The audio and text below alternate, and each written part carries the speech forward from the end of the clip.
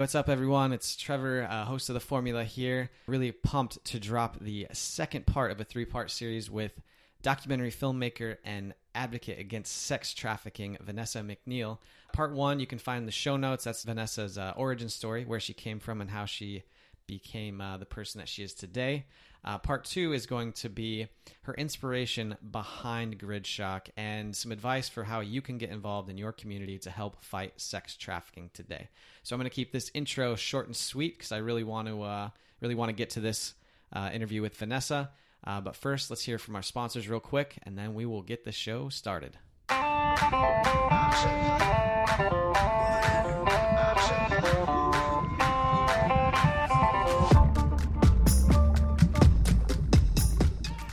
The Formula Podcast wouldn't be possible without some pretty awesome sponsors that are willing to support the show. So the first sponsor has been with us for quite some time. That's Lady Boss. They provide women's workouts and health supplements to help women live healthier lives. Now, if you're interested in checking out any of their workouts or their supplements, go ahead and head to theformulapodcast.com and check out our sponsored products page. Now, our second sponsor just got started with us here recently.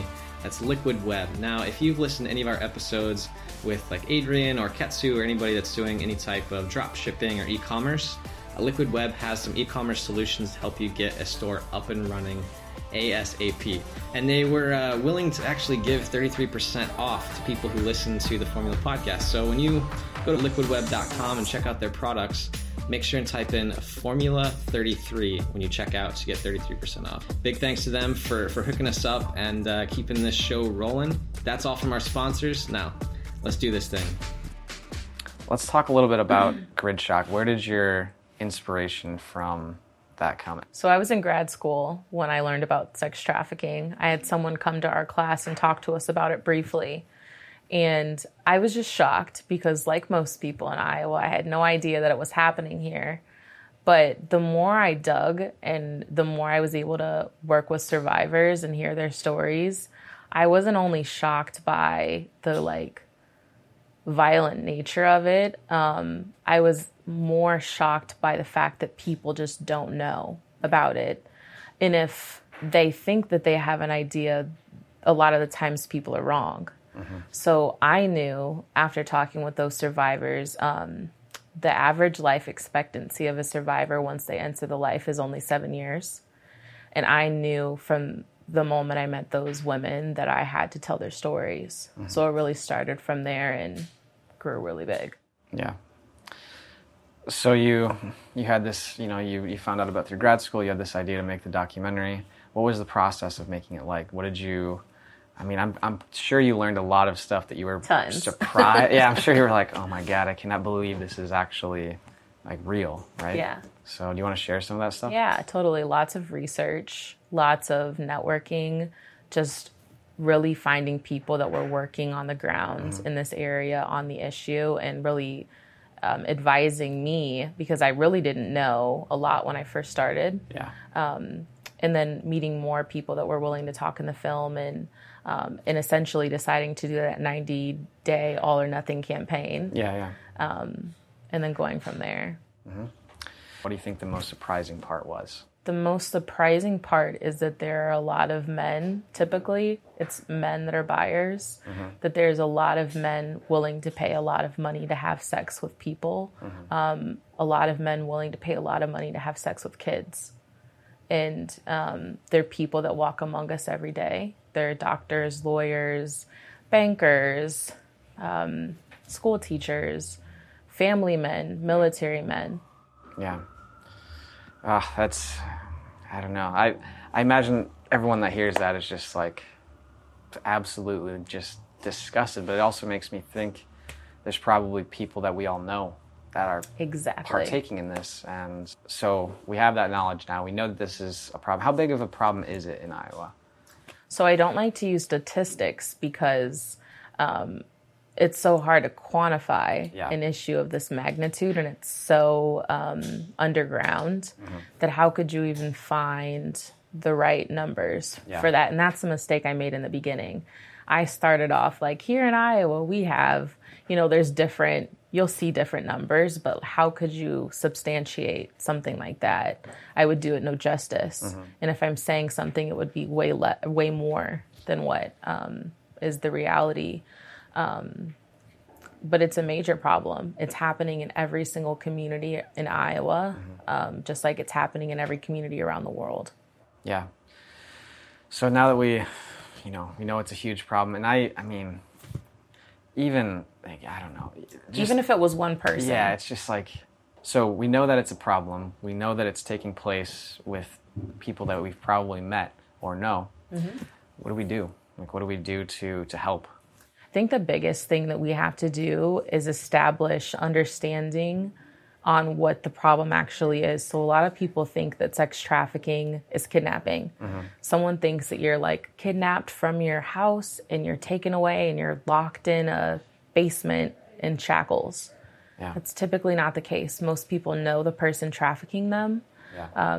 Most people in Iowa, we have what is called place-based trafficking, where you have people, let's say a 12-year-old, living and existing in our community, but they're being trafficked. So they go to school and they come home and maybe mom or dad or uncle or neighbor or soccer coach is trafficking them, and then they're returned back home. Mm-hmm. So like you're not suspecting it, and it's happening within the community. That happens so often, but people think, oh, you had to be kidnapped because too many people have watched Taken, yeah, right? Yeah, yeah. And they're just like, oh, you have to be grabbed, when we should know by now that most sexual violence, sexual abuse happens in the context of relationships. It's usually by people that we know, and it's the same with trafficking. Yeah. So we know that to be the case. We have the understanding now. Now we know. Now we know that that's the case. Okay, now what? I think the second biggest thing to do is just always be vigilant. I think that we have this veil over our eyes and our lives, mm-hmm. where we're not paying attention to what happens. I mean, this is so underground that most of the time it's not something that you're going to see happen in community. But just like paying attention, like if you're out and about and you see two people or several people that don't look like they belong in the same group together, question that. Yeah. Like if you have a child that's missing school, if they're always being taken out of school Monday, Wednesday, Friday at 2:00, yeah. Well, where are they going? Who's picking them up? Mm-hmm. Like if there's change in anyone's behavior, whether it's a child and an adult, question that. Yeah. There's just so much questioning that we need to do, mm-hmm. In order to hear about this stuff. Yeah, I think it's also and paying attention as well to what's going on. Like, change in behavior is probably huge. So big. Yeah, I don't have much experience or any experience in the field at all, so I'm speaking from no experience. But I imagine that if something happens or something wasn't happening before, there's probably a significant behavioral change, especially in the kid. And it's something where most people aren't going to be banging on doors to get help. Yeah. Because what trafficking is exploiting vulnerabilities, mm-hmm. and they build a trusting relationship with that person, or a fear-based relationship with that person, so they know the consequences. They know what will happen if they tell, so they don't. Okay. So also be aware of that. I think that we have this facade reality about if there was a problem, they would let me know. It's usually not the case. Yeah. Yeah, I mean, I think about the minor problems I have. I'm not going calling anyone and be like, hey, can you help me out? It's more right. You just kind of try to deal with it on your own first. So let's say that someone's in that situation where they become aware that there's a change in behavior, mm-hmm. or something setting off some red flags. What do they do from there? I'll give you a really good example. So I was traveling a couple of months ago, and I noticed a girl, she was probably 16, mm-hmm. Going through the airport, and she was with a man, yeah. who walked her up to security and watched her go through security, mm-hmm. which may not seem that unusual, except I noticed that the relationship felt very forced. Mm-hmm. You could tell that she didn't want to be around him, mm-hmm. so she ended up being on my plane. Yeah. And she was sitting in first class by herself, or what appeared to be by herself, and she was crying. And she was really upset. And I remember making eye contact with her, and she looked at me like she needed help. Yeah. So I remember looking at her seat number, and my seat was in the back of the plane, and I pulled the flight attendant aside, and I said, let's go in the back and talk. I have training in trafficking. I don't know if this is trafficking, but here's some of the warning signs. Like, she's old enough to walk through security by herself. Why did that man make sure that she got through? Yeah. Why is she upset? You have to kind of figure out who that person was, where she's going, why, who's picking her up. And I said, do not go up to her and ask her if she's okay, because that not only puts you in danger, but that puts her in danger, because you don't know who's sitting around her. Yeah. You don't know if her trafficker is sitting behind her pretending that he doesn't know her. So I said, get her off the plane, get her to a safe place, and ask her these questions. What did she do? She walked right up to her and said, hey, how are you doing? Is everything okay? And of course she said, yes, everything's okay. Yeah. And she came back and she said something like, I can't haggle her. We have rules on the plane about haggling people. And I said, well, if this was a bomb, or if I said that was a terrorist, you would really take her safety seriously. So TSA ended up coming on. They said that was her dad that dropped her off, and her mom was going to be picking her up at her arrival. Yeah. We don't know that to be true. Yeah. That could be the trafficker and another person associated picking her back up as she's traveling. So in that example, you contact the authorities, you hope and trust that they are able to do what they're supposed to do. And outside of that, I wasn't able to do anything else, because I wasn't going to have that conversation with her, because it wasn't safe for me nor her. Yeah. So I think that, there's a 1-800 number that people can call, the hotline number. If it's a situation that's in front of you, call 911 and just give them the facts and say, here's what I think I saw, or what I did see, and hope for the best. That's really all that we can do.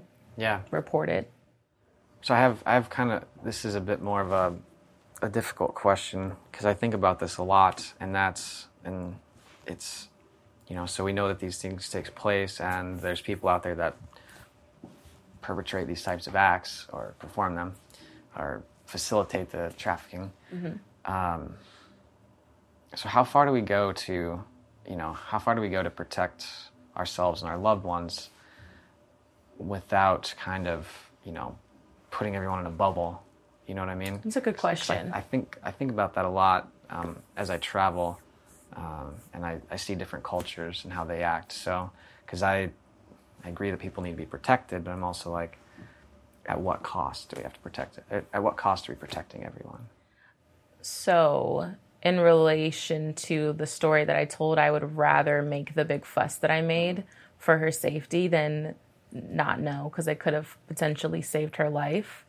But I think, generally, you just have to educate people that, like, the people that are going to hurt you are not like the scary old man in the van, the white van, or behind the bushes. It's people that you know. Yeah. And that sounds really scary, and that sounds far out there. But if we just tell people that it's, stay safe, watch your drink, which you should anyways, but it sends like a false message. Yeah. So I think that there's a balance between, let's not like live in a bubble and live in fear, but also just be aware that most sexual violence occurs by someone you know. Yeah, that's the scariest part to me, because it's probably the hardest to find out about until it's already, years down the road, and and you find out about it, and you're just appalled because it happened right next door, or at a relative's house or something.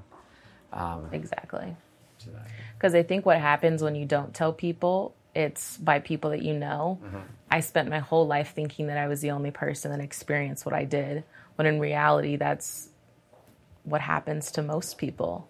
Yeah. And if I would have been armed with that knowledge, I think that my healing would have turned out a little bit different. If someone sat me down as a kid and say, like, here's the difference between what is healthy and normal and good for you, and here's like what shouldn't be happening, I would have been able to tell, or I would have been able to handle that experience a little bit differently. Yeah, maybe that's your next project, is getting that education into schools, so people can be aware. And a lot of that's happening like already in the schools and things now, but it just takes a long time to have, change happen. Yeah. And then on the flip side of that is like, I could teach people all day long how to protect themselves, like give them knowledge and tools, but people will still perpetrate. Yeah. So what do you do to reduce the number of people that are, well, there's a few of the issues. I think you brought them up in your TED Talk, the Johns. Yep. And then also like the family members that are, trafficking or selling. Totally. How do you work on that problem?